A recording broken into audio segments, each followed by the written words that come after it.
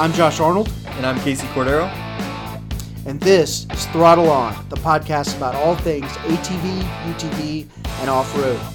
Today on the show, we are going to take a deep dive into the 2020 Polaris models that they released in the last couple of days, including the all-new RZR Pro XP. And we're going to talk about another new release of theirs, which is a 55-inch width ATV.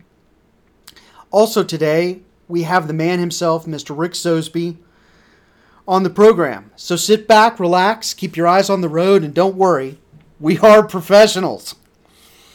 First up, let's welcome Rick. Hey, what's up, hero? It's good to have you back. Yeah, man. Good to be here. We love having you on the program. Yeah, it sounds so official, a program. You know? Yeah. Well, let's dive in, and just to kind of get us started, it's been a huge week as far as the industry goes because Polaris has come out with their 2020 models. They're more or less, I believe, the last ones to release their models, or the majority of their models at least. And there were quite a few, or at least a couple, surprises to this year's release. We want to start maybe on the RZR Pro XP. Yeah. And there's been a lot of hype on this thing. I mean, it is as though we have reinvented the wheel this year with the reaction of the public, and really the media too has played into this. So much hype over this Pro XP.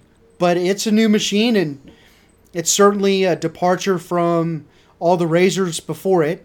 So, Case, you want to kind of jump into, more or less, let's run down the specs or the overall. Let's get the overalls of the machine. Yeah, it's funny you say, the Polaris over the years has just built out, such a diverse RZR lineup. And I mean, we could say that for their Ranger and Sportsman and basically all their lineups too. But especially the RZR, I mean, they've kind of dictated where, other manufacturers are putting emphasis into and what sells the best and that kind of stuff over the years. So, especially last year when they released the Turbo S, that really completed, maybe not completed is the right word, but it really rounded out their lineup really in a complete way because they had a 72-inch and everything. So we were wondering this year what they would do, and it was kind of time for them, I guess, to make some adjustments on existing models and come out with this new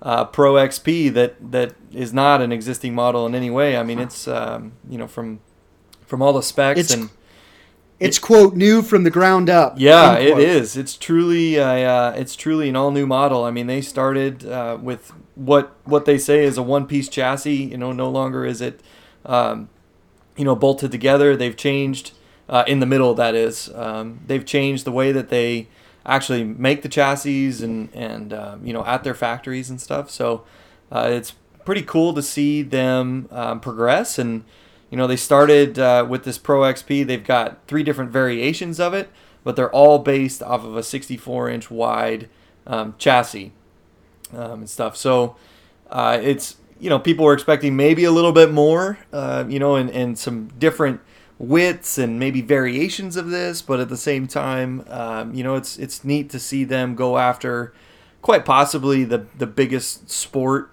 segment of the sport side-by-side world, with the 64-inch model. So I think it'll be a good start.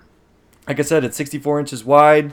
It's got essentially, a reworked powertrain layout, and the engine now puts out 181 horsepower instead of the 168. So they did this a couple different ways. They changed up some motor mods, that kind of stuff that we'll get into and everything. But the other significant part of the chassis and how this all integrates together is it's got a 96-inch wheelbase, which I believe the last one was 91 or 88. No, it's 90. The last one is 90, so they've come up 6 inches. So there you go. I mean, all 3 of us have driven countless, XP1000 based chassis, right? So that compared to say like a Maverick X3 or something that's got over 100-inch wheelbase, there was something in there to where we wanted them to maybe expand it and see what they could come up with on that. So that's kind of a welcome change, with it. They got a lot of ground clearance at 14.5 inches. They've got over 20 inches of usable wheel travel, which we'll get into as well on this chassis. Yeah, we'll have to talk about that. Yeah, a couple different shock packages, new drive system, and I think one of the biggest things too is the interior, and maybe that's the second thing we should talk about. But let's get into the styling. Rick, what do you think of the outside, just in general? It never ceases to amaze me that a company can come up with a design that I don't really care for in the beginning. I mean, it's. But what's funny is the longer you look at it, and the initial impression is, it kind of looks familiar, as in, kind of looks like other machines in the industry. But I know that with time, you'll grow to love it. I mean, like last year's model, or when the Dynamics come out, they had that. It was just a little subtle difference that I wasn't sure that I'd like. But I think the more that I see this vehicle, immediately I think it's a single seater. I mean that's just something that comes in my head automatically. I mean, you just look like it's so narrow that it could be only one seat, and it took me a few minutes of digging around in photos to see the extra seat to make myself believe it. But styling is it's in the eye of the beholder. Beauty is in the eye of the beholder, and I know that some people get hung up on the way a machine looks, but the looks of a machine is not what makes it what it is. Performance, reliability, things like that actually come along and make it more of what it is. So I'm on the fence. So Yeah, I love it. yeah. Absolutely, and this one was designed. It kind of reminds me too. I mean, we're used to seeing the Yamaha, the YXZ-1000R, and how it's got that real, more aggressive front fascia and stuff on it. And this one kind of has that. I mean, they used some of those techniques that Yamaha has employed with good sight lines and that kind of stuff, and integrated into a RZR. So it's neat to see that. I haven't sat in it yet, so I don't know exactly how it plays out, but. From the pictures, man, it looks awesome with that in that regard of like sightlines and being able to see out of the vehicle too. Right. So, Yeah, it reminds me of an F-117, specifically the Stealth Fighter. Sure. But it's like it's got angled lines to it. Right. There's not a whole lot of round, I guess. Like the body has just angles. Right. And that reminds me of that aircraft.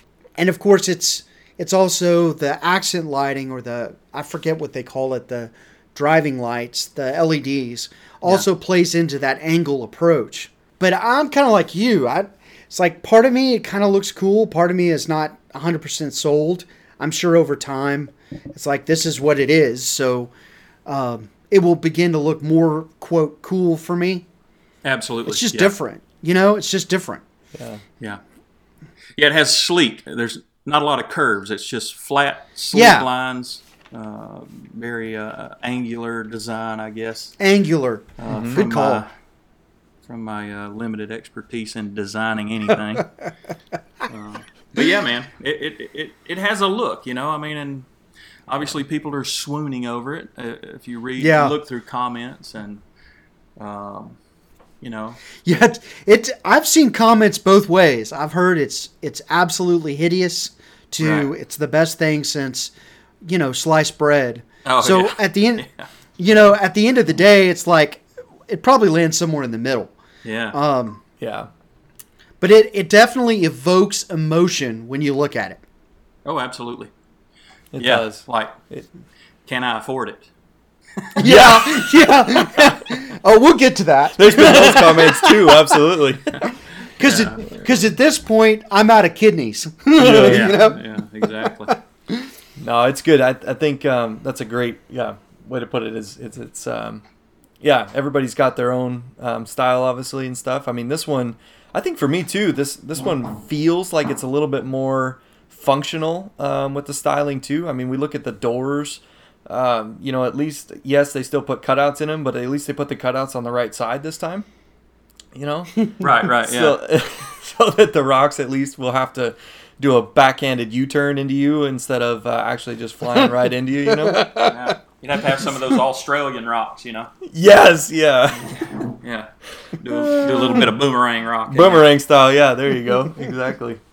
But no, all joking aside, I mean, the doors are look very functional in that regard. And then, you get back to the back side of the vehicle, and I mean, shoot, you got a full bed now that'll actually hold a 30-inch spare tire, and the way that they design that to where the tire sits actually up, they've got grooves on the topper ridges of the sides of the bed so that the tire sits up on there, and then you still have bed space underneath.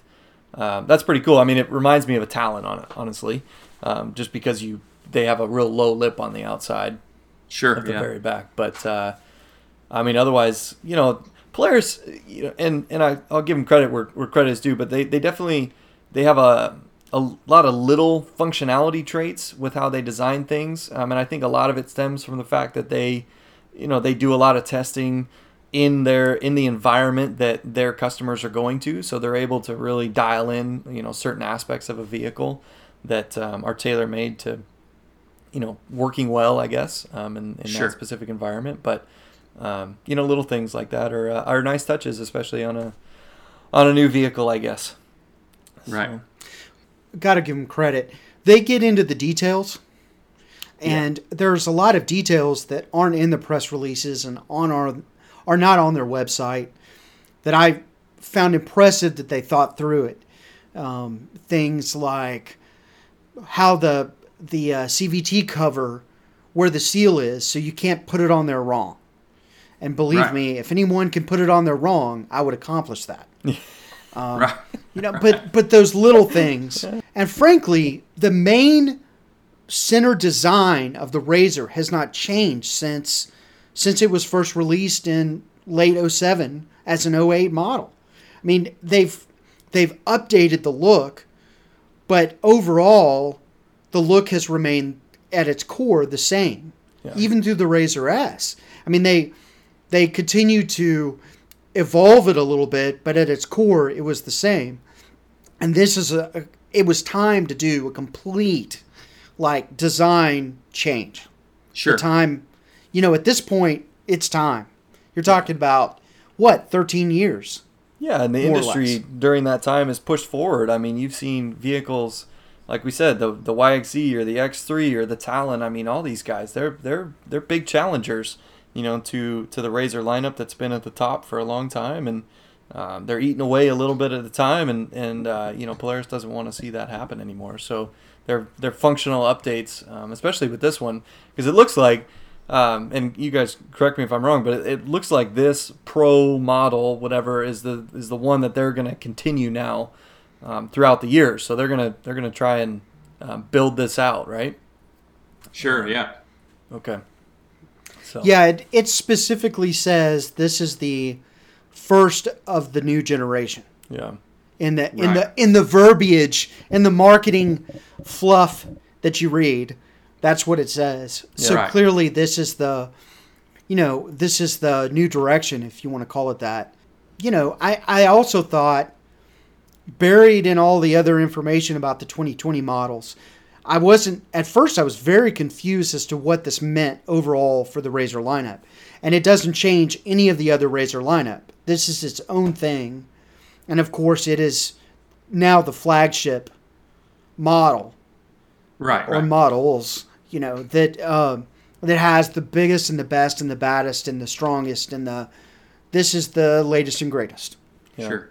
But it doesn't change. There are no changes other than updated graphics and colors to the rest of the RZR lineup. Right. All the way down to the 570. It's the same as last year. They spent all their money developing this new one. That's it. Yeah. Yeah. Heck yeah. It is, if we think about it, they have been, Polaris has been on the gas forever. And there was a photo that I shared the other day. I was standing in the middle of the Amicola River pitching what they call I hope I pronounce it right, a Watusi dry fly. And hook me a little rainbow trout, and then all of a sudden, all of this press starts coming through. Are you doing anything on the Razor? This new Razor's coming, blah blah blah. And I'm like, you know what? It's no surprise anymore. That's I think what catches people off guard is that if you don't go to, like we went to the Wyoming facility and saw all their development that's going on, from little stuff like sound testing to, they got instant prototyping machines in there where they can produce a plastic part that looks just like an engine part, and nobody sees all that stuff, but these people are consistently working on developing the next big thing. And honestly, when the chatter started coming through via text, it's like, well, you kind of expect them to, and I kind of wonder where you're going to get to that brick wall where they're like, well, what do we really do now? How can we impress our consumer now? And individualizing people's riding styles and people's riding areas and people's use of the machine, it's been done, but you look at this new Pro XP, and immediately I watch some of the videos just like everybody else, and you see things like this freaking insanely ingenuitive tilt steering they've got. You can pull the steering out, you can pull the steering down. It not only adjusts up and down and 25 degrees or whatever it is, but you can pull it out to you just like a modern car steering wheel. And then you got controls in the freaking steering wheel. Yeah. That's a wow factor. The controls in the steering wheel are a wow factor. Yeah. That attention to detail. Mm-hmm. Yeah, and we're in an age where you shouldn't use your cell phone while you're driving down the road, texting and driving, blah blah blah. And here in Georgia, there's a hands-free law. It's a nice little fine if you get caught driving and holding your phone, simply holding it, period. But now you got companies like Polaris that are integrating these things to control while remaining in control. You got buttons on the wheels, and so they're always on the gas. They're always looking at new ways of doing stuff. Who'd ever thought they had a suspension system that would run itself? Automotives have had that for a while. There have been some high-end sports cars that do that, but we're talking about off-road guys, and I'm not trying to downplay the value of all us studs out there in our off-road vehicles, but this is serious freaking advancement. Will the consumer realize what they're getting? Maybe not until they pay for it, then they know it was there. But Yeah. For the most part, it's freaking futuristic stuff. That's it, and we're all spending all this money to ride and drive these things and have them for our families, and yet we're driving them out in these environments that are just beating them to crap, and stuff. Yeah. And you've got, really, they're made to withstand it, obviously now, but at the same time, we're regularly all hitting rocks that are a foot wide, and shoot, these things have enough ground clearance, and the wheels are big enough, and everything's strong enough now to withstand this. It's crazy. Right. Yeah. Yeah, who ever thought, man? I remember the first time I got in a Razor 900, 9 XP or whatever. Some people give me crap because I call out the whole name, Some dude commented because I called it a Razor Dynamics XP 1000. He's like, it's not a 1000, it's an XP. Who cares, dude? You know what I'm talking about. Yeah. The first time I hit a serious freaking ditch, I'll never forget it. Man, we really plowed this freaking wash, and I thought, God, this is going to kill us both. But there was no time to really react, and that thing sailed across that ditch like it was not even there. And I thought, man, we have reached a pinnacle. Absolutely. Yep. And because now I can correct my mistakes, and I don't have to tell nobody about it. Yeah. Yeah. I'm like, yeah, that was cool. I meant to do that. Yeah, that's it. Oh my gosh! And now you can get those things. They're pretty rare actually, as far as getting them on the for sale market, at least from what we've seen out on the West Coast. Yeah. But man, they're great vehicles still. So when we're talking about $22,000 here as a base price, or $23, I can't remember the exact price here. I have to look it up. But there's a stark contrast. But at the same time, like we were talking about, the progression has been huge, and especially when we look at this Pro XP. I as you guys were talking, I was thinking about the interior of this thing too, because, in reviews and this kind of stuff, I've I've been harping on the Polaris RZR lineup with their seat sliders and just seats in general. Have been. And yeah, and like it's been interior. Justified. Yeah, I mean, some of it's fine, but there's things that are kind of getting long in the tooth. I mean, the seat slider is kind of the same design as the XB900 that you were talking about. And what's that, 8 years, type of thing. Yeah. And it still gets full of sand and it won't slide and it's really annoying and whatever. So it's really cool now. I can say, okay, so the Pro XP, really now takes it to the next generation where the seat slider is now on wheels, so you don't have to worry about that, and they've got this it's a kind of a crazy looking seat that at first glance it just looks like it's got a bunch of pads everywhere, but at the same time those pads, once you look at it closer, they look like they're very, very functional, and they obviously they direct air down and they're made to do that. But man, I we're getting to a point too where I don't even know if you need an extra seat, and then now this comes with a 6-point harness in the top 2 models, and like all this stuff, Oh, absolutely. Yeah, you're in the aftermarket accessory world. I've got to look at these things and go, we know we can still make money, but the deal is, they're starting to make the interiors of these things so good that I mean, why would you pull them out? I know racers that pull out brand new Can-Am Maverick X3 retractable seat belts. Mm-hmm. Maybe they love they're giving some love to the company that sponsors them as far as their harnesses go and stuff. But with the engineering that goes into these belts, you got to know that they're capable of handling anything that the machine can throw at it.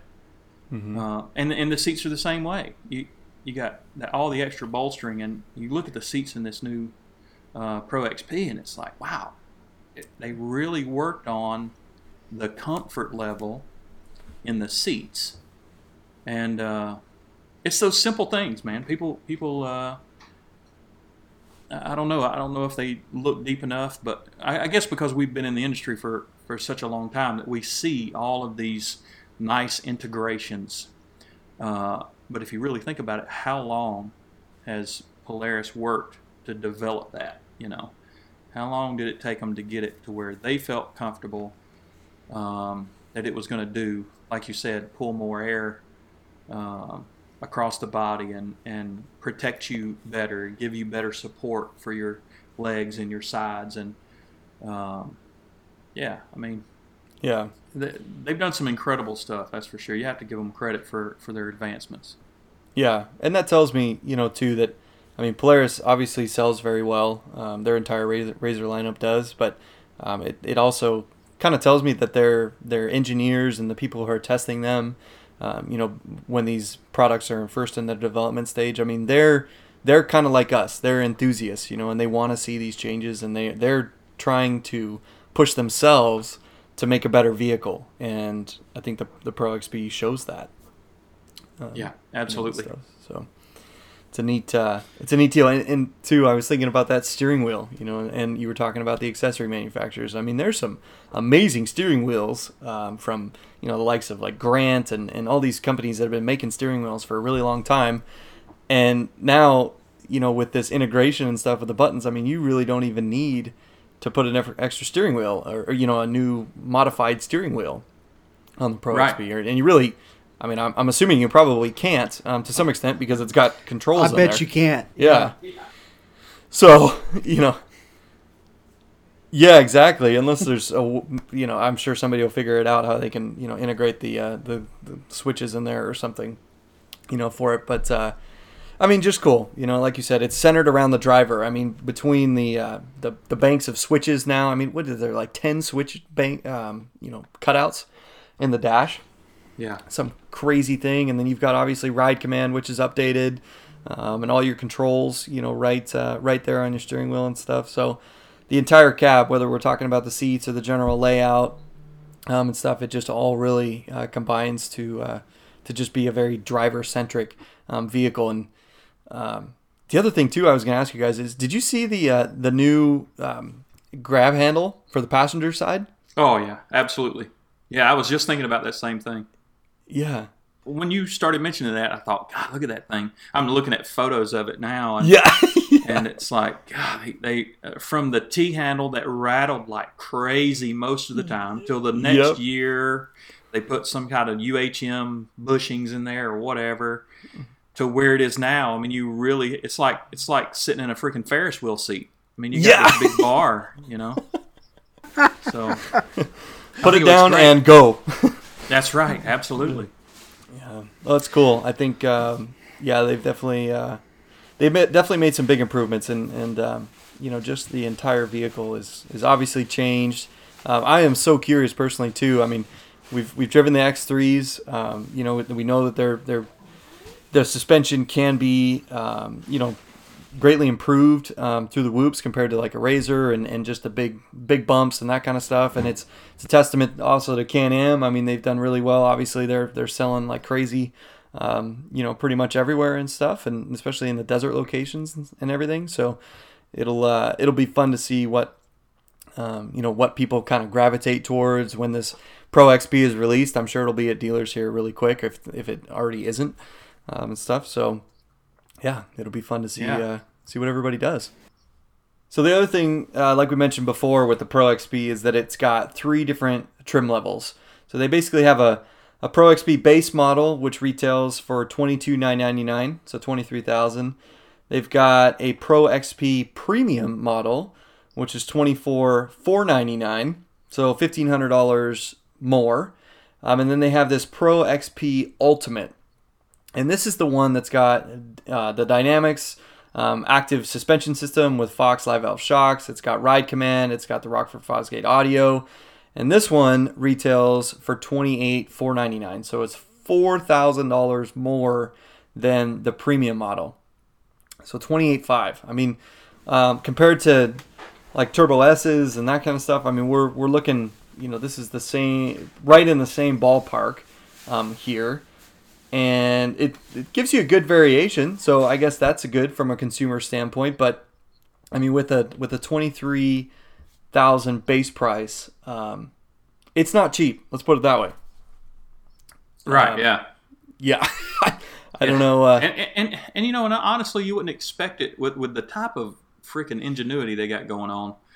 Just from looking at this thing, you wouldn't really expect it to be cheap. I mean, that's premium stuff, man. And yep. And on the flip side of that, it is expensive. When you think about it, people make this comparison all the time to owning a Jeep or a car that you can drive off road, or a truck you can drive off road or whatever. Mm-hmm. But you know what? If people wanted a Jeep, they'd buy a Jeep, and Polaris doesn't hold the majority of the freaking market share for a reason. I mean, for no reason. They build stuff that people want to be in, and obviously they want to be in a Polaris Razor or whatever, a little bit more than a Jeep. So good for them. I mean, the pricing is, I'm glad that we get to ride them as much as we want and not have to pay for them. So that's it. That is the truth, or else we couldn't ride very many of them. Yeah. Yeah, if we had to buy every single one of them to do reviews on, it would not be very cost effective for us. Yeah, I wouldn't. Yeah, we wouldn't be doing it. Yeah, I read somewhere else too that the Premium and the Ultimate are going to be the only ones released for the first, basically until January 2020. 6 months, yeah. Yeah. Wow. And the base model will be released in January 2020. So that was kind of interesting. I mean, I get it. They're trying to, obviously load up the features and get everybody into the premium models. Premium and Ultimate models, I should say. But I still like having a base model in there too, just to round out, because there's people there that will appreciate everything that the interior has in it, the changes, and just the overall styling of the vehicle, but they don't care about dynamics or Ride Command and that kind of stuff, because they kind of want to make it their own. So they're fine with taking that base model. So I guess they're just going to have to wait a little bit longer, but it's okay. Right, yeah. Yeah. I want to play the devil's advocate. Maybe maybe Polaris says, well, if we don't sell all these high dollar brands first, people might go for the base model first. This is true. No, it's a marketing strategy. It's definitely a sales strategy. Yeah. What is it? Our daily driver SUV is right around $24,000. Right. And, that's a vehicle that by the time it's done will go 200, 300,000 miles, I would imagine. Not with us, but with somebody. Yeah.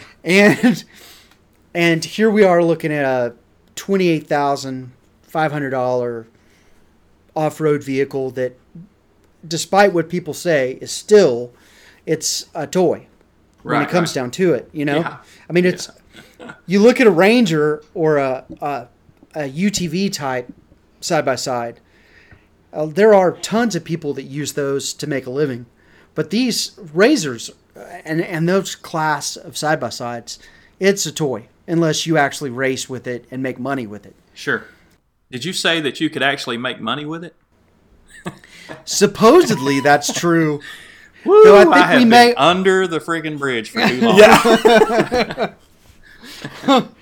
I think that's true for a handful of maybe 10 people in the industry, period. Yeah. Oh yeah. Yeah, maybe 10. Yeah. I like that. I'm sensing three RZR Pro XPs and 3 of us on some wide open desert area. That's what I'm thinking. That's That's what I feel in my heart. So, yeah.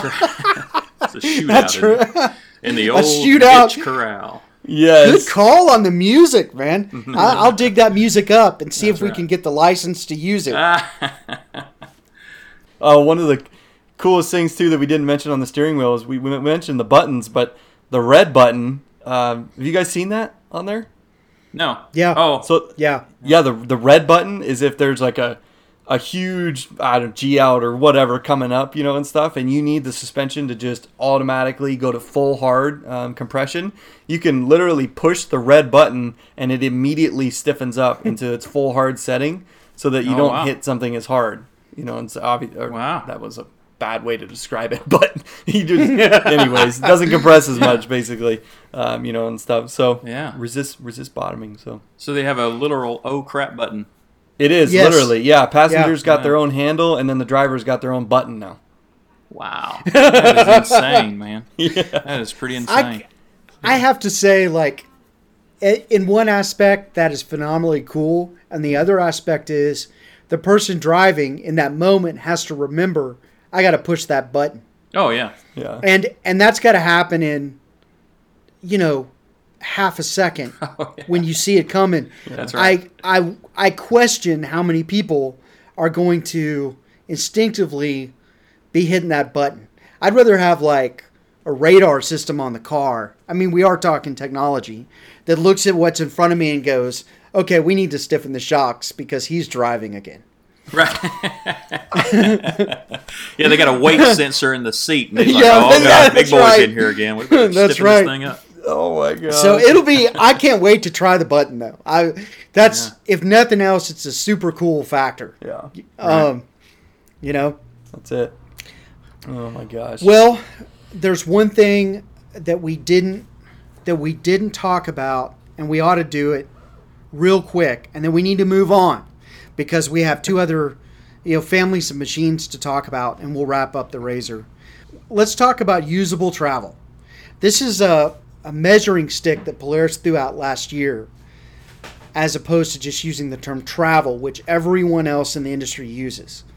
And our own in-house expert, Mr. Casey, I thought it would be important for you to kind of talk about why Polaris included that, and specifically talking about, Can-Am and the Maverick, of what the difference is between this travel and usable travel number. Yeah, I like how you called them out there. No, I'll call them out. No, it's perfect. I have no problem. Yeah, it stems from the Maverick, the X3, and really all vehicles that when a suspension system is fully compressed, the way that the chassis is designed, if it fully compresses and the bottom of the chassis actually hits the ground, there's no more usable travel in there, essentially, is what they're saying. So the way that I would describe it is that at full bump, which means obviously the suspension is fully compressed, there is still usable space in between your skid plate and the ground. and that is basically what Polaris is saying is usable travel. It might be just an inch or so, of extra ground clearance, but it just means that you have a little bit of extra clearance between the bottom of the cage and the ground, essentially. And the way that they measure it is that they take, they basically compress the travel all the way down, and then they take a measuring stick from the bottom of the tire to the bottom of the chassis, and that's how they measure the amount of usable travel, leftover usable travel in there. So nice. Does that make sense? Sort of. I don't know. It sort of makes sense. It's more of a question of why. Just from a standpoint of, again, I don't come from an off-road racing background. Yeah. I'm just a trail guy who likes to go fast sometimes. So, but I wouldn't understand why you would design a suspension that when you bottom the shocks out, you're bottoming the entire vehicle out. I don't understand why you would do that. I would think you would have a gap between full compression and the ground with the bottom of the car. That's what they're getting at, is that they are engineering a chassis that does have space in between. At full bump, they have space in between the bottom of the chassis and the ground. And two, where it really comes into a situation. Just to give you an example, is if you're riding on a 2-track trail and you're literally riding, the trail it has ruts in it, and you're riding through the ruts, and it's got a 4 or 5 or 6 inch heap or hump in the middle of the trail. That basically takes away from your ground clearance, right? But your wheels are stuck in the middle or stuck in the ruts. So obviously you're going to hit in that because it doesn't have that much ground clearance when the suspension is fully compressed, if the hump in the middle is 6 inches. But if you're going down the trail and you've got a rock in the middle of the trail or something, and it just so happens that rock is placed right at a compression zone for the for the shocks or whatever, then the chances of you compressing literally the chassis onto that rock when you hit that bump is not as high when you have a properly engineered suspension system and chassis, I guess, stuff. So you still have space. Whereas a Can-Am, because since we're calling them out here, the X3 chassis at full suspension compression, it literally touches the ground. So, the chances of you compressing the travel, and hitting that rock and whatever, blistering the rock or hurting the chassis or denting the chassis and stuff it's a higher probability to that extent. That makes sense. Sense. Yeah, they're taking a stab a little bit because they're saying that their chassis is better engineered. Let's be honest with that one. And then they're also saying that they have just better geometry and suspension travel numbers, essentially. So, right. Rick, you might have some insight. You could probably explain it clearer than that. No, that was great, dude. Okay. It absolutely made sense, and it actually opened my eyes to, something that I thought I understood completely. But it really does. It really does make sense. You've got a leftover ground clearance. I mean that. Yes. When you think about it that way, it's. I mean, you're not grinding your seat on the ground when your shocks are fully compressed. So, I mean, anybody would realize that that's good. Yeah. And if you've hit a rut or a root or a rock or whatever, and just after your suspension fully compresses, that it travels all the way up your spine. It sucks. Oh, absolutely. Stuff. So having that extra 2 inches or whatever it is when the travel is fully compressed, I mean, it's like you said, the leftover is going to be really good for you. Yeah, so, absolutely. Yeah. So, and I like leftovers, in the next morning. Oh, my gosh, me too, man. Yeah. I agree, absolutely. Totally. Sometimes some things are just better the next day. Yeah. Right. That's it. Yeah. Okay, so let's wrap up the Razor Pro XP. I keep wanting to say XP Pro, but clearly It's Pro XP. Right. because this is professional level in every respect, according to the marketing materials. Sure. So, all right. First of all, is the hype worth it? What do we think? I don't know about the hype. It depends on who's doing the hype. I mean, if it was Jerry Clower doing the hype, it would be funny, but I don't know if I'd believe it. So,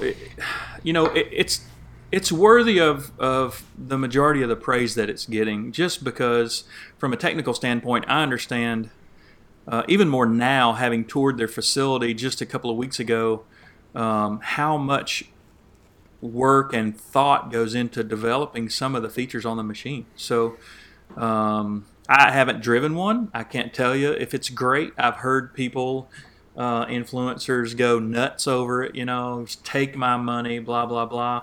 I don't know if that's just heat of the moment stuff, because one day of riding does not prove that the vehicle is going to be completely worthy. Yes. And what does worry me is that you have a lot more computer-controlled devices. So what happens if your battery gets low, or your engine starts heating up, your stator's not putting out enough, or some little electrical glitch comes in? All of a sudden, you don't even have a steering wheel. You gotta give them praise for what they've done, because they have created some freaking amazing add-ons. But I approach it very cautiously. I want to see it 6 months to a year after they've got them in the market. What's breaking? What's tearing up? Are they still having electrical issues that have, quite honestly, plagued that company for a while? Yep. So it remains to be seen from me.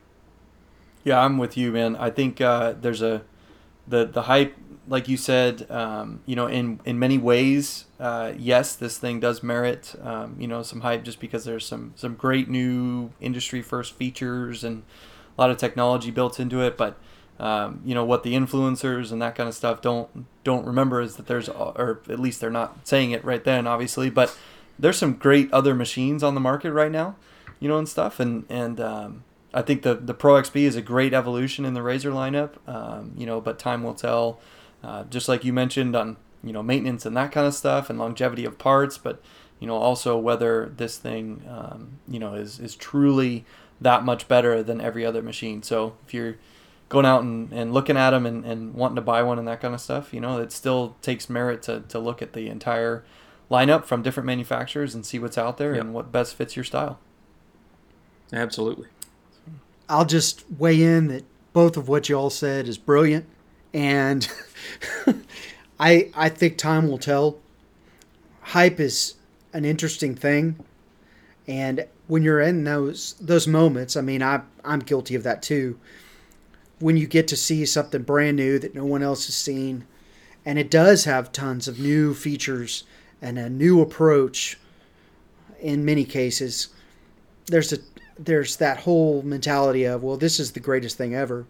But, all these rides we go on, particularly on launches, where we get to drive the latest machine from a company, that's in a controlled environment. Yep. And, it's not until we get one at the house and you use it on an adventure or on a trail ride and you use it multiple times that those little things, both good and bad, tend to pop out. Why does this door have a hole in it? Or that's my favorite. Right. Or why does this load deck in the back not have a lip? Yeah. To where I have to secure things with tie downs, just to go from here to there, or my ice chest is in the middle of the trail. Like stuff like that.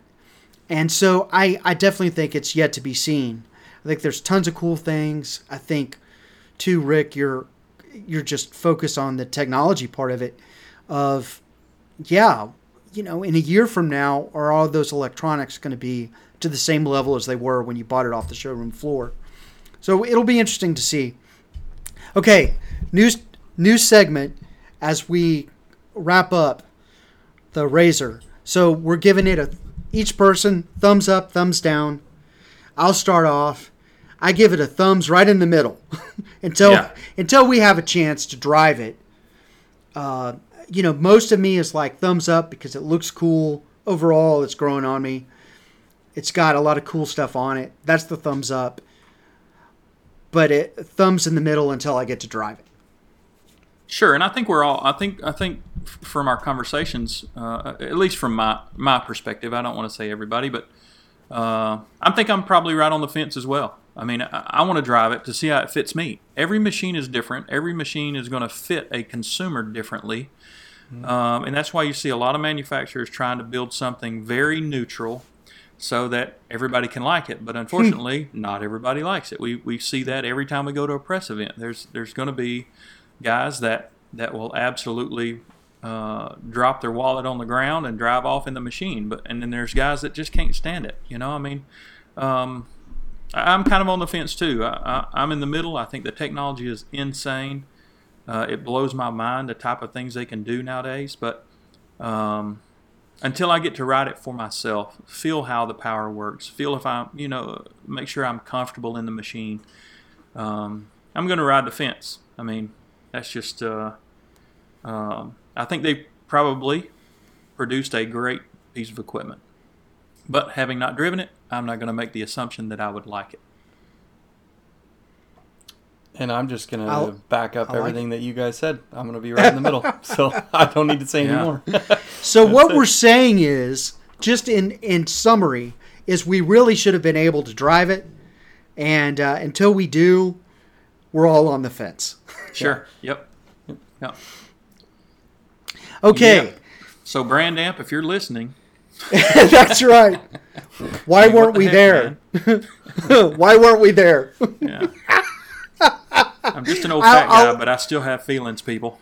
Oh, Ricky can drive. Let me tell you. You and this fat thing, I wouldn't throw you in the category. But man. Okay. Now they released a couple of other quote new things, and let's jump into the Sportsman XP 1000S and the Scrambler XP 1000S. Switching to because the quads. this is really, and I'm a quad guy. I continue to be a quad guy. I would call it groundbreaking from the standpoint that Polaris decided in a boardroom somewhere or in a product planning meeting, we're going to make an ATV, a production ATV with long travel, and we're going to make it 55 inches wide.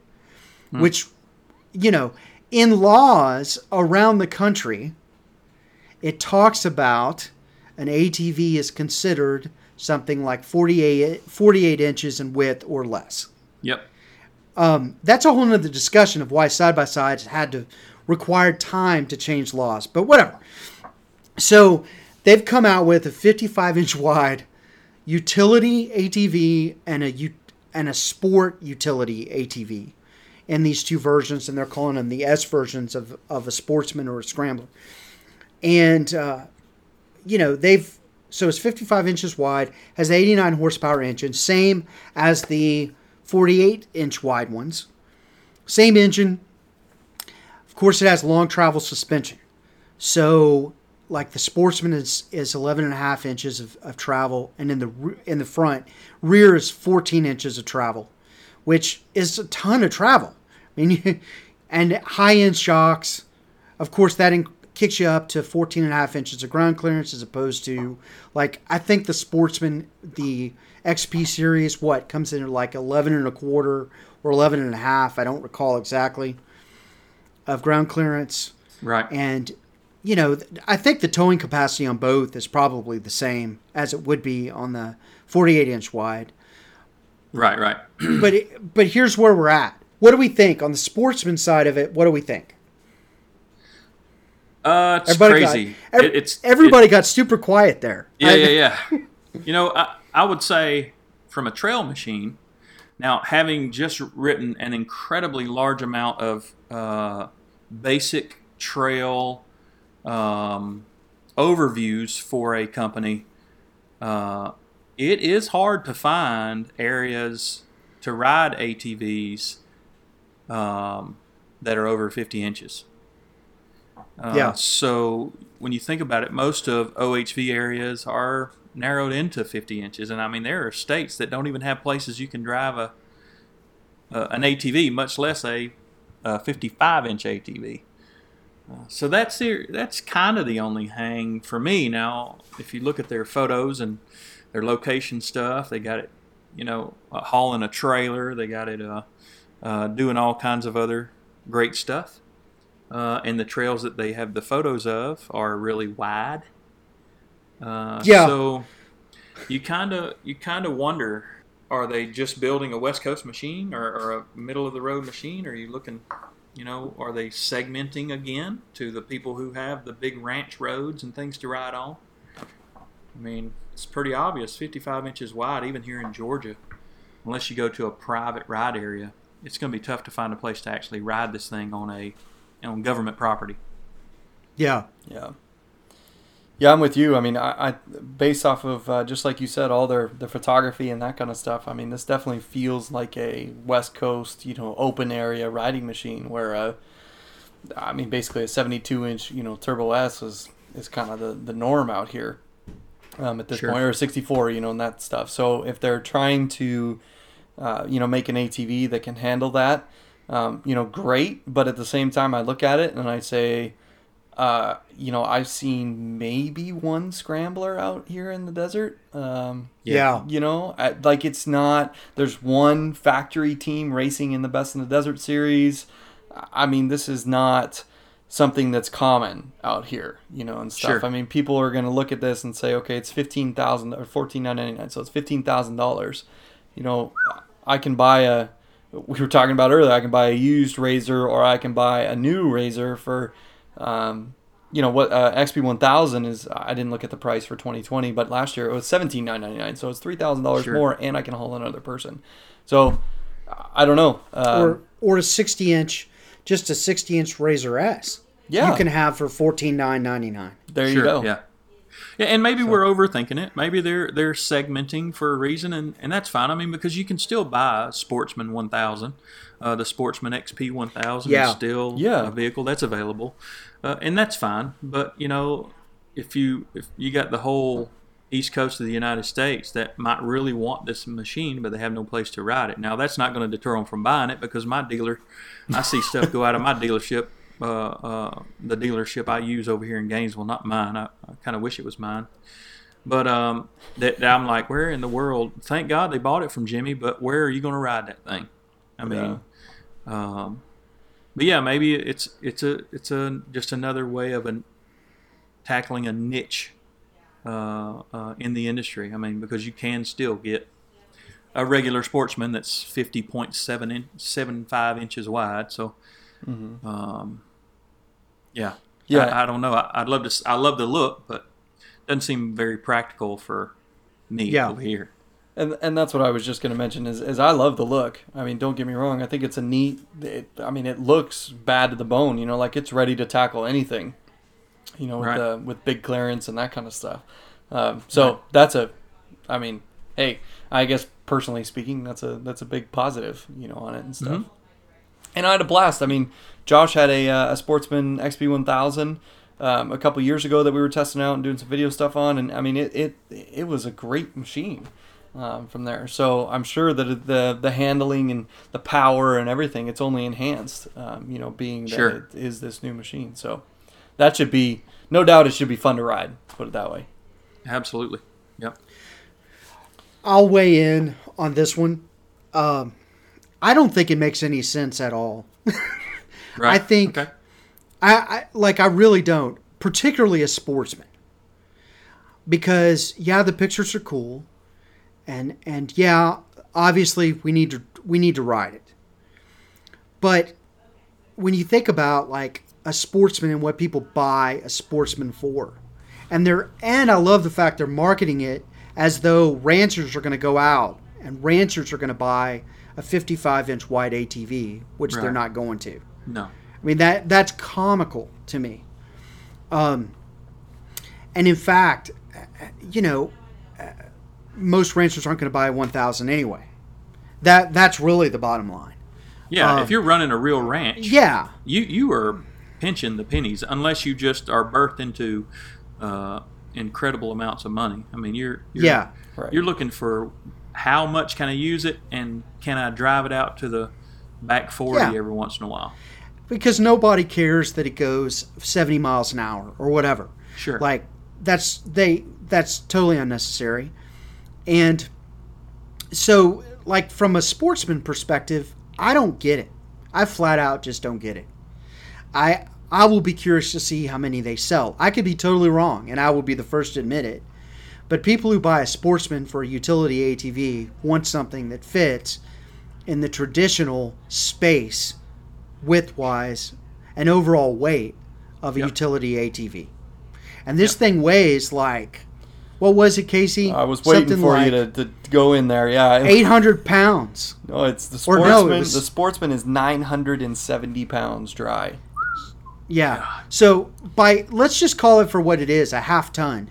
And which means, and people throw them in the back of their pickup. I mean, that's part of the point of an ATV. You put it in the back of your pickup. Sure. And you could still do it with this because you can drive over the wheel wells.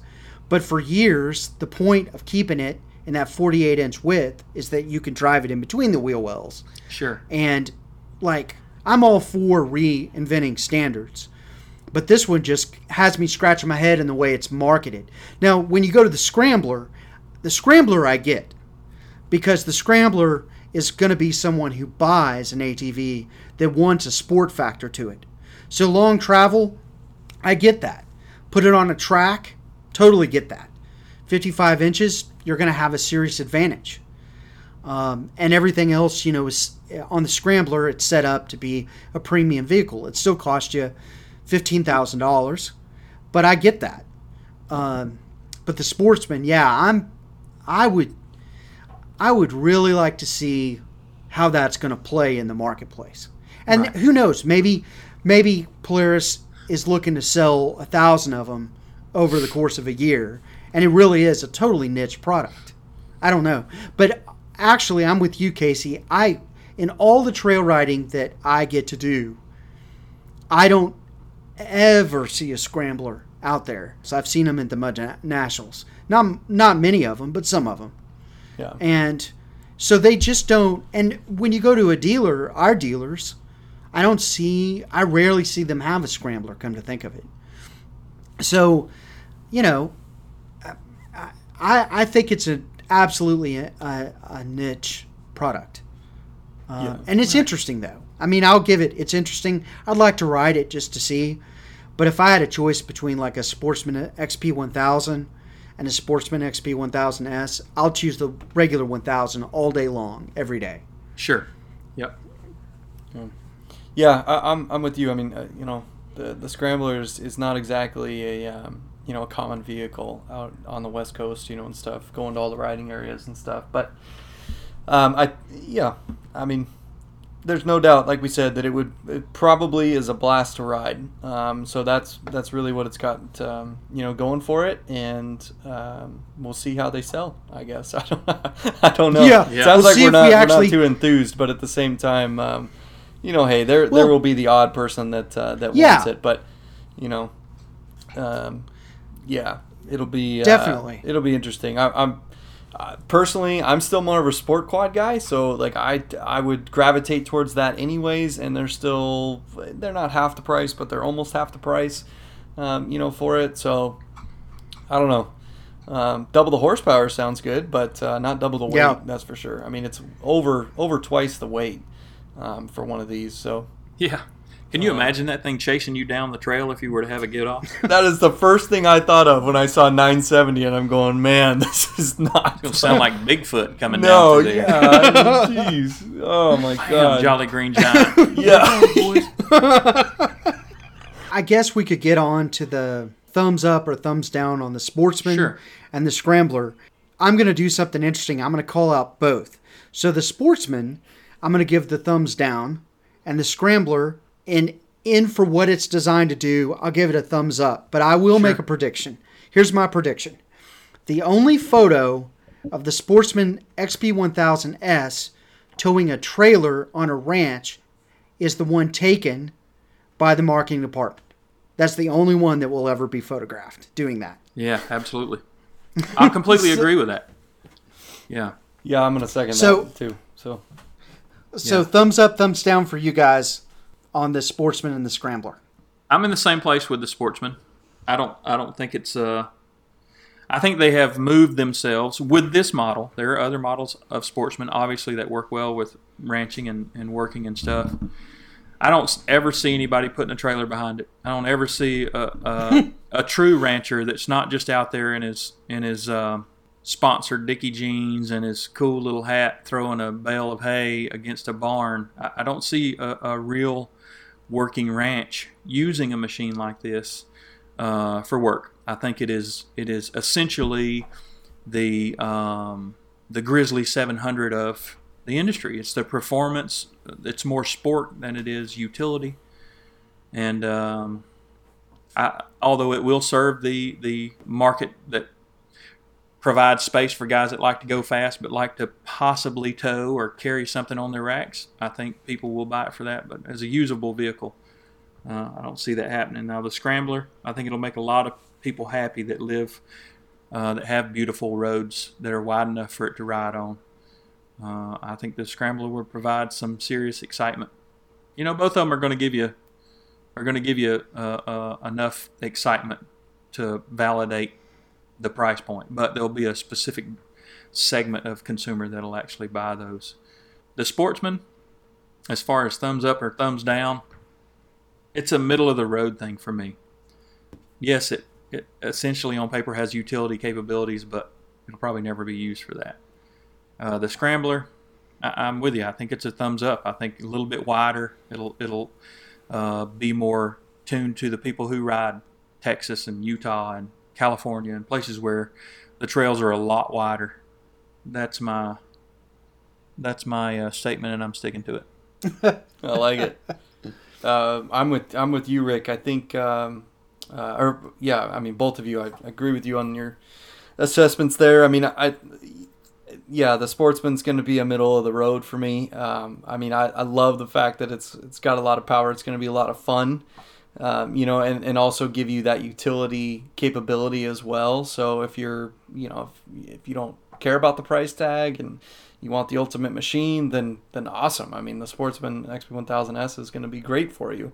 But as far as the weight and just the width and that kind of stuff. I mean, I think for me, the weight is what really sets me back. I mean, it's just, and maybe because it's the fact that I grew up on sport quads and I like lighter, vehicles and that kind of stuff. I don't know. It's a middle of the road, I guess. I'm going to leave it at that. And the Right. Scrambler, I think, would absolutely be a blast out here, on the West Coast or in the mountains. We just got back from Colorado and some beautiful mountain trails and open roads and stuff. And the Scrambler would probably be a blast up there with that suspension travel. Again, yes, it has some demerits in the weight and stuff, but it would probably be a blast to ride up there. So here's to hopefully riding that in the future. Yeah. Sure. Yeah. Okay, moving on to the final bigger news would be on the Ranger 1000 and the Ranger 1000 crew.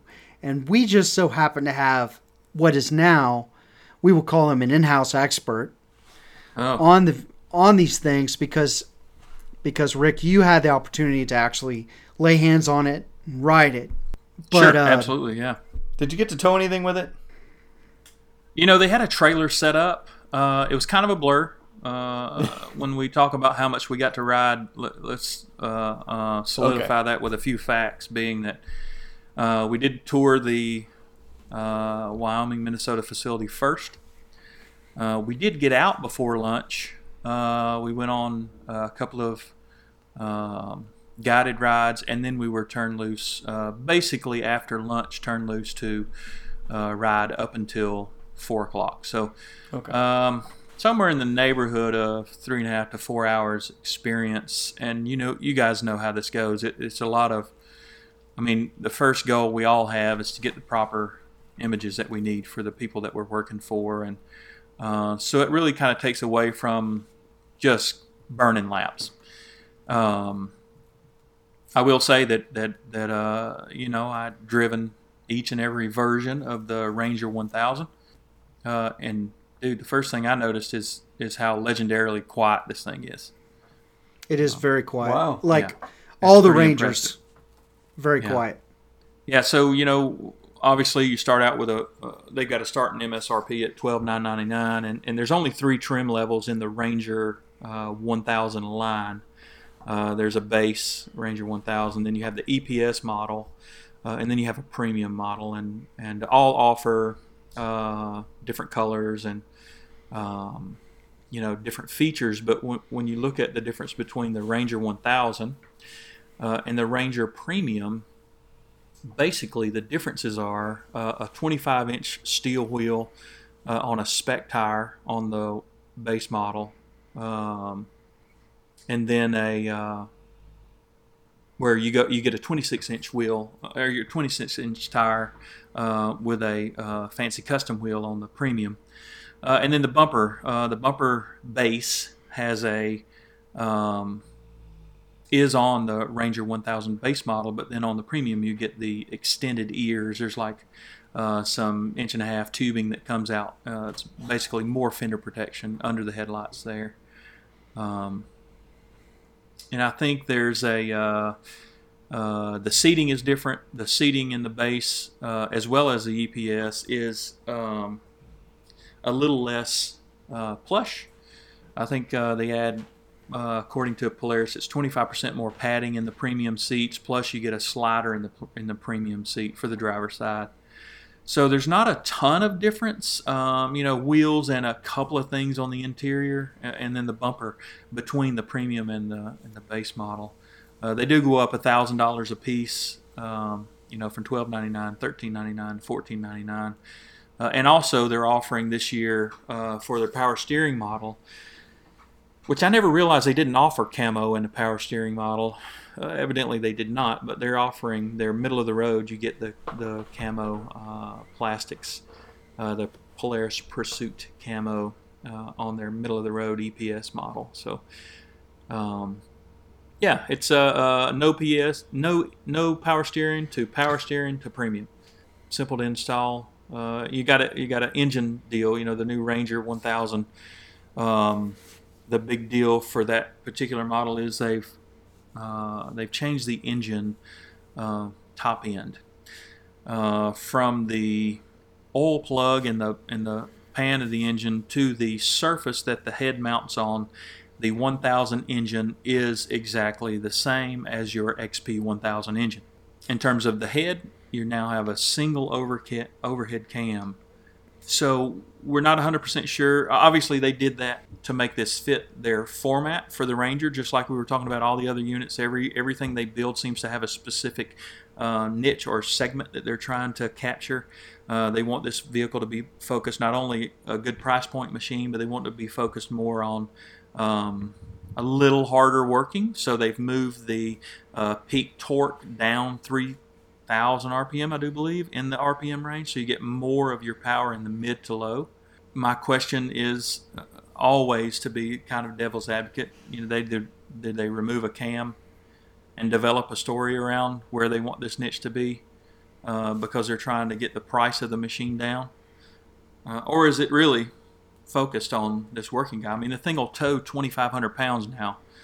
And I did confirm as well, you had 2,000 pounds is a lot of weight to pull behind one of these machines. Yeah, it is. And you have 4-wheel disc brakes, which is great. But my first question was, how did you upgrade your braking system? And they said, well, it has the XP 1000 brakes. Well, it really wasn't deep enough for me. So my next question was, well, how much of an improvement did you make on because the XP 1000 will tow 2,000 pounds. And I'm like, well, how much of an improvement did you make on the XP 1000 braking system for it to handle an extra 500 pounds? And they said, well, we did upgrade that. So they pretty much clarified that they did their homework on the braking system in order to handle an extra 500 pounds. It's easy for us to make those statements in our story about, oh, it'll tow this or it'll tow that. But man, when you get to trying to stop this stuff, your tow hitch is low. That's a lot of weight, and we all know that stopping weight can essentially lift the rear of the machine if it's not positioned correctly and create issues. But it seems like Polaris has they've cornered the problems and addressed them all. So long story longer, I didn't have a chance to pull the trailer. We just didn't get a chance to get that far with our attempts of getting photos in each of the different colors and stuff, and so it that remains to be seen how that really feels. And they only had a utility trailer, which probably weighed 600 or 700 pounds, and then they had some wood in it, which was only realistically a few hundred pounds of wood. So it wouldn't have been a true test, On flat ground? On flat ground, exactly. On flat ground? Yeah. You're driving around in a pasture, so it's it wasn't really an opportunity to test it anyway. Overall, I mean, the machine it handles well. It turns. I want to say they're turning at 8% steeper now. So I mean, it really does feel like you can turn this thing around. I mean, circle a tree. It does turn well in the woods, and they had a lot of switchbacks in the woods that were literally parallel to each other. You basically went out to the edge of a tree, turned around, and come right back alongside that same tree. So they really did make the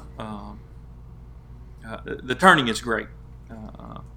I thought it was really, really good. So, and obviously it's comfortable. Even in the base model is comfortable. You do feel the plushness in the premium model. But like I said, if you're a real rancher and you're looking for bargains, unfortunately we don't think about comfort too much when money is involved. Is the 25% more padding worth the extra $2,000? I don't know. I mean, for me, if I was a frugal dude on a farm trying to save money and raise chickens or something, I'd be like, look, I'm gonna buy this base model, and I'm gonna watch the friggin' auction houses and the friggin' parts eBay or something else, and I'm gonna buy me some plush seats as soon as somebody crashes their machine.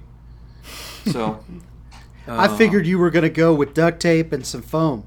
Yeah, well, I mean, you engineer it the way you need it to work. So actually, what I'm hearing through all of this is that when you get one of these, we need to make sure that you get one of these, and I'll buy you some chickens. There you go. Hey, I don't think the HOA is going to be happy. Even though I'm not a member, I'm grandfathered in because my house was here before the HOA. Uh-huh. But I could probably tease them. I could probably set up a small fence in the front yard and just put the chickens in it to see which one of my neighbors is a complete sellout. Yeah. So.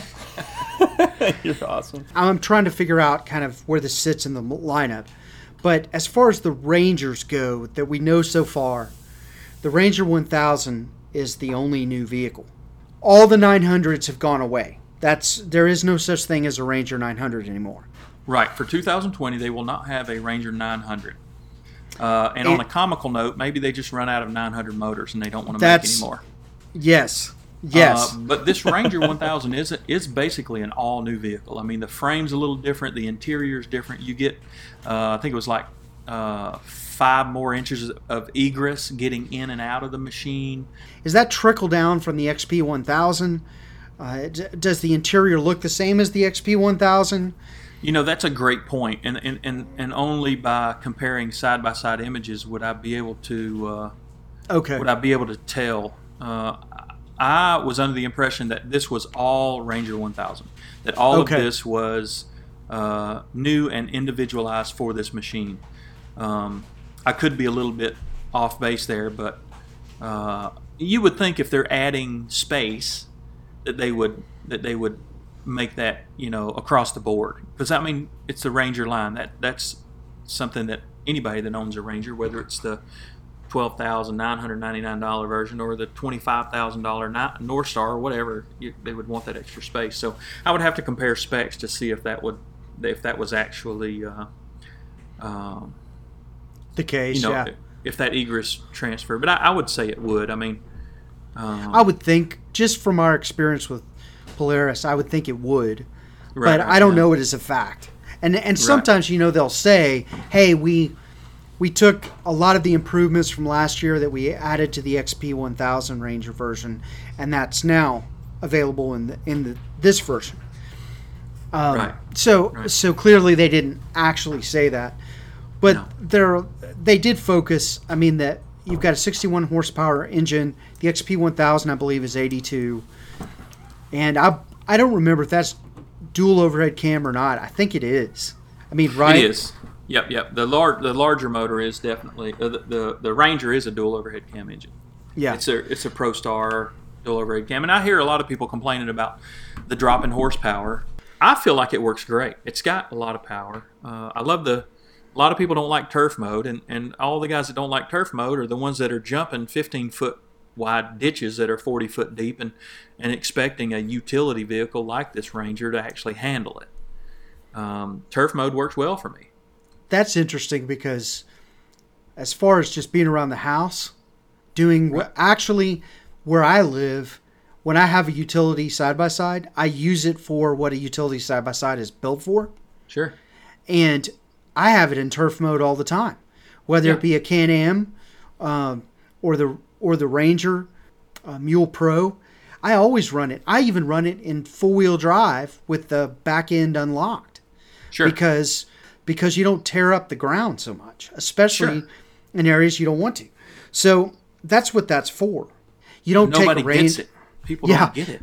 They don't get it because they don't use it for that. Well, and even I was just gonna say, even going off of you and having a concrete garage, I mean, I would use it in the same way, just because, like you said, it turns better and it doesn't squeak or doesn't put, I guess, strain on the drivetrain too. Yeah. Sure. So it just makes sense, and I think you hit the nail on the head with the horsepower thing, or with the vehicle in general. You don't buy a Ranger 1000 to race a Ranger 1000, right. and you don't buy it to jump things. If you want to do that, then things have gone horribly awry in your driving style. Oh, absolutely. Because so for what it's built for, I mean, it's built for utility, and how many actual people that use it for utility take it out in the middle of a field and race something? Right. Yep. They don't. I mean, if it's got the power to tow 2,500 pounds, it's irrelevant whether it goes 70 miles an hour. If you're towing a trailer in a Ranger that weighs 2,500 pounds and you're going 70 miles an hour and you try to stop, they don't make brakes big enough to solve that problem. Yeah. So it's just a matter of the people that actually use them day in and day out. You don't need the high horsepower to do a bunch of utility stuff. Sure. Yep. It's just a matter of people looking on paper and not using it for what it's intended for. Right. Yeah. Some people get lonely at home and they want to make snide comments so that they can get people angry that'll talk to them about it. Yeah. I mean, that's just the way it goes most of the time. Hey, I got curious one time. I took an XP 1000 Ranger to the dunes and had a great old time. But, Yeah. I remember you talking about that. Yeah. We should do that. Rick, we should do that. We should join him. I'll take a Can-Am. I'll do a Defender. Okay. No problem. Let's see what happens when we try to climb those dunes. Right. Absolutely. Yeah. In fact, it takes some finesse, I'm not going to lie, to get it through the dunes, but it will get there. Let's put it that way. Yeah. Better late than never. Yeah, I mean, we can hook a trailer to it and really test it if you want, but right. Yeah, I can't believe how many people would. I mean, they'll complain because everything's not the fastest thing on the market, and everything's not, the greatest this or that. It blows me away that people make those kinds of statements.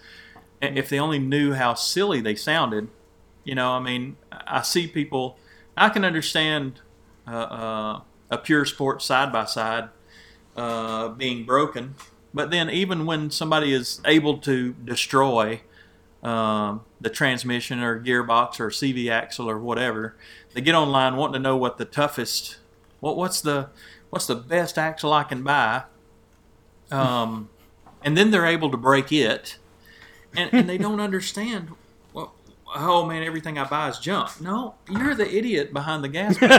Yes. If you learn how to finesse your vehicle, I mean, you see racers that'll go out and they'll build, a $70,000 race machine. And they'll race it all season and never have more than a flat or maybe one broken axle or something. But you take a freaking stock vehicle and in 15 minutes you've completely destroyed it. It's a driver problem. Yeah. It's not a freaking Maybe product problem. Maybe someone somewhere should have said, maybe it's me.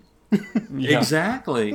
Yeah, they should sell mirrors, like handheld pocket mirrors with every one of these things. Like when you sit down in this vehicle, take a good look in that mirror, because not only are you going to be the one paying for it, but you're the idiot that broke it. Yeah. And I don't know, man. I don't understand a lot about this world, and I'm glad that I don't have to. You know. Yeah. You can break anything. And trust me, everybody asks the same. I get this question all the time. What's the best belt that I can buy for my vehicle? Well, the factories have spent hundreds of thousands of dollars, if not millions of dollars, developing the belt that's in your vehicle. I would think they pretty much have it dialed. Yeah. You know, and it's proven over time that you cannot beat an OEM belt. Yeah. Yet people just want somebody to say, yeah, go out here and buy this one. Yeah, go out there and buy that one. And let me tell you, if I owned an aftermarket CVT belt company, I'd be like, ours is the best, pal. Buy them. I'll sell you 2 of them. For the same Rick price as tested that. and Rick approved. Yeah. Yeah. Oh, man. Okay. The only other thing that caught my attention, the rest of the Ranger lineup is essentially the same as of right now. The only other one that caught my attention was, and being that I'm the resident Texan, I'll speak to this, is they have come out with the Texas edition. And it comes with 2-tone seats, 27-inch tires. And the one thing that did catch my attention, and this is an XP 1000 model, both in a 3-seat version and the crew version of the XP 1000. But they do come with essentially self-leveling shocks in the rear end. Sure. And that to me is kind of cool. Like that is a feature that would be nice to have. So you retain your ground clearance. But yeah, those are your basic changes as far. It comes with a winch too. So really and truly, it's very competitive and right on with the Can-Am Defender Texas edition, which Can-Am only offers that in the crew version. They don't offer it in the 3-seat. Yeah, seriously. So and the Lone Star edition, which is the Can-Am version, it's a great machine. I had one for a year. I absolutely loved it. I can't speak more highly of that thing overall. So, but hey, I'm glad to see the name Texas on more machines. Right. Right. So I think I'm Texas totally should down be with getting it. a kickback, though. Yeah. I think they should particularly this Texan should be getting a kickback. Right. That's right. Oh man, I mean it's becoming overused, right? I mean everybody's doing really the is. Texas and the Lone Star, and it's like, okay, I understand Polaris does a lot for trail systems. They silently when you look at companies that are involved in supporting OHV trail stuff, Polaris is a little more quiet about their stuff, but then you got Yamaha who really, I think they dedicated like $500,000 this year alone to OHV trail restoration or maintenance. And Polaris does some of the same stuff. They just don't talk about it a whole lot. But you would think if you're going to be able to call and they may, if you're going to be able to use the state name in your marketing program, then the state trail system should be getting some type of kickback. I'm thinking at the so. very least. I mean, who doesn't need a small percentage? Sure. Pretty much all the manufacturers now have a Rance edition of some kind. And and it's funny because it's always 2-tone seats with an 2-tone seats, generally speaking a winch, right? Maybe a roof to it, and there you go, which is, hey, good stuff, whatever. Yeah. To wrap it up, thumbs up, thumbs down, Ranger 1000 and 1000 Crew. I'm gonna throw out. I give it a thumbs up. At the end of the day, if the price point, especially considering the price point is what it is, with the benefits that Ranger really does have, they have a lot of, from the quiet factor to just the overall performance, the way it rides is pretty comfortable, as I recall, in all my experience with them. I mean, it's a good UTV. Yeah. So I'm going to give it a thumbs up. Who's Yeah, next? I'm the same way. It's Yours thumbs is up the for only me. one that matters because you drove it. You know? But I think anytime that you can look, we all know these things have gotten insanely priced, and the guy that really needs it can't afford it. And when you have companies, they've reduced the products that are on it or some of the features and stuff to bring the price down. But there's people out there who want to ride, and all these companies talk about how can we get more people in the seat. Well, don't make it so freaking expensive. I mean, my wife's car was $16,000 or $17,000, and then you ask the same amount for a freaking vehicle to drive off road every once in a while. I mean, I think it's a great thing. I mean, if you have to pull a cam and all that's entailed with doing that out of a motor to reduce the price by $2,000 or $3,000, man, go for it. Because my personal feeling is it has enough power, for a utility vehicle. If it will legitimately tow what they claim it will tow, and it'll stop it, and it's reliable, the price is great. You can't beat it. You're getting people in the seats. And that's what I feel like our industry needs to do these days is get more affordable vehicles so people can ride. So it's a thumbs up for me, and I'm sure I haven't driven the Ranger Crew. They didn't have one for us to drive, but I'd say it's probably just as good. It is sufficient for the price point. I was fairly impressed with it. Absolutely.